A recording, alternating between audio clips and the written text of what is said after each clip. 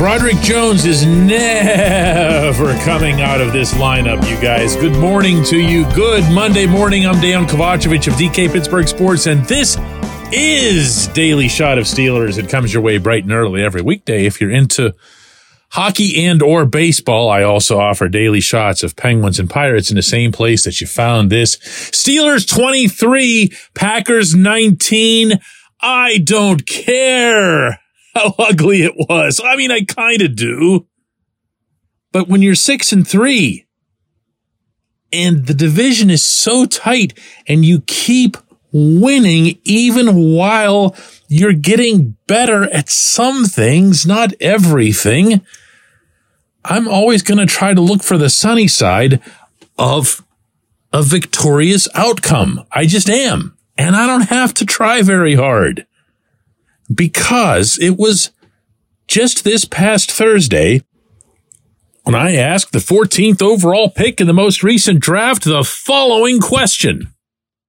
Broderick, coming off 166 yards rushing, how much does that do for this whole offense? Honestly, for me, I don't feel like that's good enough.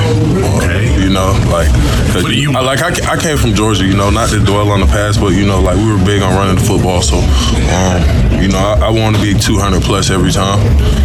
That's just me. I know this is the NFL level, but, you know, if we're going to commit to the run game, we got to do it all the way. Oh, yeah, he did. He said 200.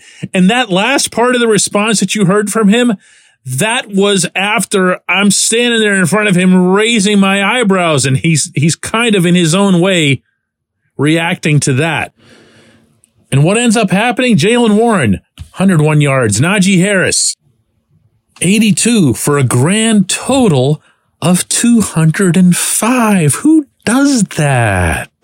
Who says stuff like that and then, you know, helps to make it happen? To whatever extent you can credit any one individual off of a 5-man offensive line, I'm sorry, but there's a pretty clear line of demarcation, if you'll pardon the pun. Because as soon as Jones came in, these numbers started to go, whoo, right? That's not a shot at Chuks Okorafor. It doesn't mean that Chuks is a bad player or whatever. It just means you found a way to get your first rounder onto the field. And that the first rounder in turn delivered the way a first rounder supposed to. So yeah, you better believe I went up to his stall again yesterday to bring it up all over again. You got your 200. Got my 200. Yeah. Did anybody tell you were nuts when you said that? No. You believe? No, I just know what the group we got. We got up front and the running backs we have behind us. You know, it's no way we shouldn't be able to get 200 plus every game. Yeah, he's got no use for my not taking it seriously, and why should he? He's the one that just participated in proof. He's right. They're all right as it relates to the running game. The running game is now, on back-to-back weeks, the best in the National Football League. You're not going to find better than a 166 and a 205 back-to-back. And yeah, I know. Look, we have all week. I'll get into the passing issues and Kenny Pickett and Matt Canada and whatever else, okay? We have all week. This is the day after the W. And this team just put together one of the better running performances we've seen from the Steelers in years. And against an opponent that's just not that bad. And on top of that, as Matt LaFleur, the Packers coach, acknowledged following the game, they were stacking the box. They stopped even trying to cover the pass. They were just like, we got to stop these guys running before we do anything else. They couldn't do it. They couldn't do it. The term LaFleur used to describe what the Steelers did to the Green Bay defense, meaning the Steelers' running game, was to gash them. Gash. That is something to say when it's referring to your own players. Now, within that, how has this happened? What's been the difference? Obviously, Jones is part of that. But what about Jones? Well, both Warren and Harris talked about this afterward, about how, first off, they gave credit to Mike Tomlin that he really, really emphasized the run all week, told everyone all week, we are going to commit to the run. We are going to make this happen on the ground. Okay. It has to start somewhere, and it started with him. You can't just comment on him when they lose, right? Okay, good. Fair is fair. But beyond that, the push to make sure that there's more motion to the offensive line, according to the two running backs themselves, came from the offensive linemen themselves. In conversations, in meetings, they were asked, what are you most comfortable doing? What do you feel that you're most effective doing? And those players, Mason Cole, Dan Moore, James Daniels, Isaac Seumalo, all said that they really, really enjoy and feel confident in their ability to move. Well, once you put Jones out there as opposed to Okorafor, you've got someone who can really move and can really make a difference. Jones was coming all the way across from right tackle to the left side, and he was doing so with such speed and such agility that he would actually look like he'd started off the snap on that side of the ball. I mean, I'm exaggerating, obviously, but it was very impressive. And you saw a lot of running plays go to the left side. In fact, they ran more to the left side, which is, of course, not Jones's side in this alignment. And it still ended up having a ton to do with Jones, because he would come over there, and there was a lot of Darnell Washington yesterday, by the way, as well, speaking of rookies. They would just overload that side. They would bulldoze people. I mean, I'm not even going to get into what Washington does to people. He bulldozes them, and then he eats them, okay? That's the damage that he does. But everyone's going backward. And when you have Seumalo, Moore, and to a lesser extent, Cole had his struggles in the game still, but he also had moments where he was just plain old doing his job. And that happened a lot on the run block. You have yourself, finally, once and for all, this offensive identity that everyone, myself included, has been clamoring for forever. This is it.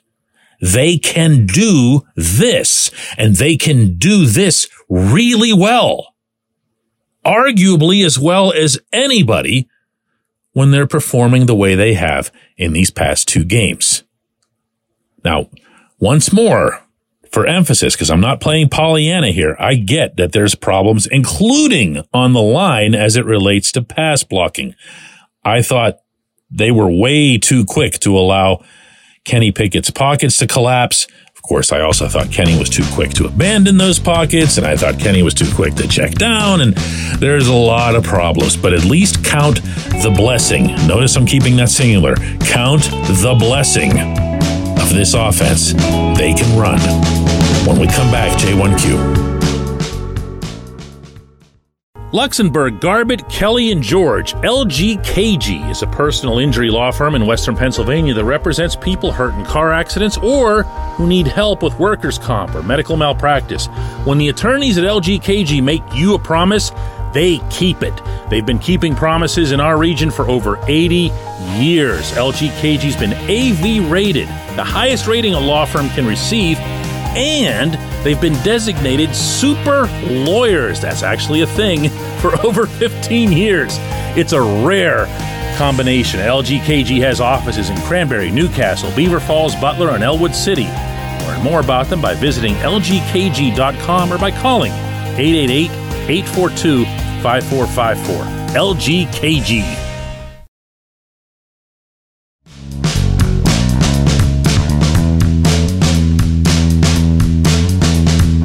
Today's J1Q comes from Demond, who asks, DK, the offense looked pretty good at times. Glad to get the win. And I actually believe in Mark Robinson. But what can the Steelers do about the depth at inside linebacker? And, you know, the worst thing about this game, believe it or not, was not the passing performance of Kenny Pickett, the wide receivers and everything else.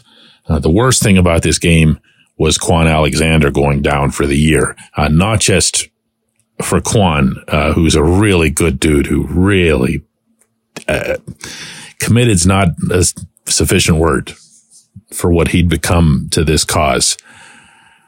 Between him and Cole Holcomb, and now the last of those men standing in Landon Roberts, they had formed, this goes back to Latrobe, this real bond between the three of them. They were going to be the guys that were going to change the perception of Pittsburgh's inside linebackers from what they'd been over recent years since Vince Williams was gone. And they took a collective pride in that, including getting behind Holcomb when Holcomb ended up getting more duty. Like, they supported him. Holcomb's our every down guy. Cole, we're going to be behind him. We're there for what he needs. And to see Holcomb go down in one game, done for the season with the savage knee injury, and then Alexander yesterday with the Achilles. And then to see Roberts over the rest of that game, talk about committed. You guys, we can sometimes, reduce this sport to some pretty vague and banal statistics. Okay. I could sit here and tell you Roberts had 8 tackles, 6 of them solos, 1 for a loss and a pass defense. And I'd be correct with all of that. But that doesn't tell you the way he came around the right side and took out their pulling guard on one play and sent him into the next century. And in doing so, he knocked the pulling guard back into another Green Bay offensive lineman. So there's 2 bowling pins just lying there in the Packers' backfield. That's Roberts. That's who he is. And that's what Roberts, Holcomb, and Alexander had, here's that word again, committed themselves to doing. And it was a good group. And it sucks to not have that. I don't mean to ruin everyone's Monday morning after a W here, okay? But we can either talk about silly stuff and, George Pickens pouting or whatever else here. I can talk to you about real football. That's what this is. These guys were 3 real football players. And they had done what they set out to do. They changed that room. But the sport being what it is, maybe even their style being what it is, it probably wasn't destined to make it through all 17. And now you have Roberts, you have Mark Robinson, who you fairly cited, and Robinson was on the field a lot yesterday. Longtime listeners will know I'm a Robinson guy. I have grave concerns about a combo of Roberts and Robinson being able to cover the pass the way you need an inside linebacker to do in 2023. So I would either entertain Keanu Neal becoming more active in that area of the field, even if his positional label doesn't need to change. But in order to do that, you need to go back to the 3 safety set. And in order to do that, you need to have Neal healthy, and he had a rib injury after that interception. You also need, boy, this can't be overstated, this dude named Minkah Fitzpatrick to come back. Now, I got the indication yesterday that Minkah's looking pretty good for the 2 divisional games. We'll see how that goes. Minkah was certainly in good spirits. I had a brief conversation with him afterward. If you go 3 safeties and you go with Landon as your main guy, as your green dot wearer, as he ended up being yesterday, you can maybe swing this. Use Mark Robinson in obvious run situations while you continue to groom Robinson for a more complete role. But I honestly believe that the more realistic course of action here is that Omar Khan will be scouring every practice squad everywhere, every opportunity that he has to bring somebody in at inside linebacker. But listen, I'd be remiss if I didn't end this program by extending best wishes to Quan. He's a good guy. You guys would like him. You guys would like him a lot. And you would like him within about, I don't know, maybe 10 or 15 seconds of dealing with him. And I'm going to miss having him around, as I'm going to miss having Cole around. And let's see what becomes of this group. I know this, the one guy who's still standing out of those three is capable of infusing that same spirit in almost anybody. I appreciate the question probably more than you realized when you asked it. I appreciate everybody who listens to Daily Shot of Steelers, and we're going to do another one of these tomorrow.